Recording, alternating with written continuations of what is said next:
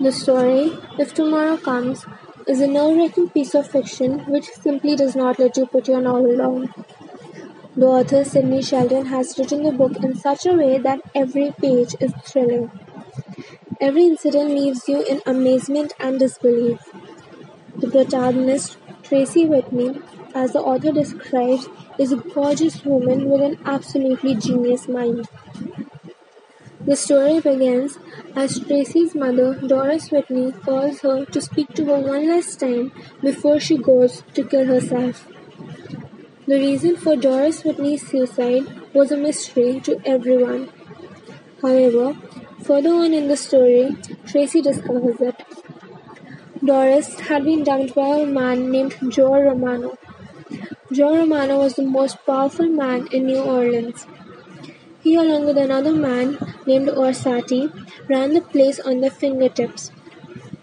They held all the authority in New Orleans, and irrespective of whether they were doing the right thing or the wrong, the law was forever in their favor. Now, Tracy was unaware of their power and filed a case against Joe. As everybody expected, that landed her in prison. Life in prison was dreadful. Inhumane labor, assaults, and misbehavior were the worst of all.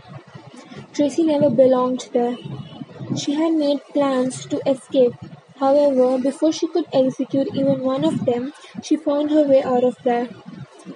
Tracy's goodwill and selflessness somehow got her out of there. She had been there for something Romano wrongly accused her and was tricked into the game by her lawyer. Charles, her boyfriend who she absolutely adored, had abandoned her. Now, through her time in prison, Tracy was filled with hate.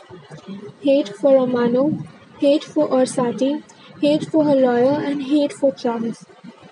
One fine day, the hatred had disappeared. It had taken a new form, revenge. Tracy's urge to seek revenge is what sets up the story. The entire story is about how Tracy finds her way through the worst of situations. Her status as a prisoner wouldn't leave her. The most admirable thing about Tracy was that she never gave up. She never lost hope, and her greatest power, which she never left behind, was her ability to think. She invested a whole lot of thought and came up with the most brilliant plans for seeking revenge. One by one, she defeated all of them who dumped her. Defeated them to such an extent that they never rose back again. The story has a wonderful series of twists and turns which keeps the book alive at every stage. Though written in the 80s, it is a book way ahead of its time. Every incident which I have stated is the consequence of a million unexpected events.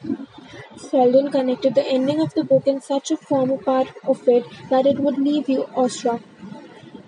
The book is a masterpiece and it must be read by if you want to take your mind on a terrific journey.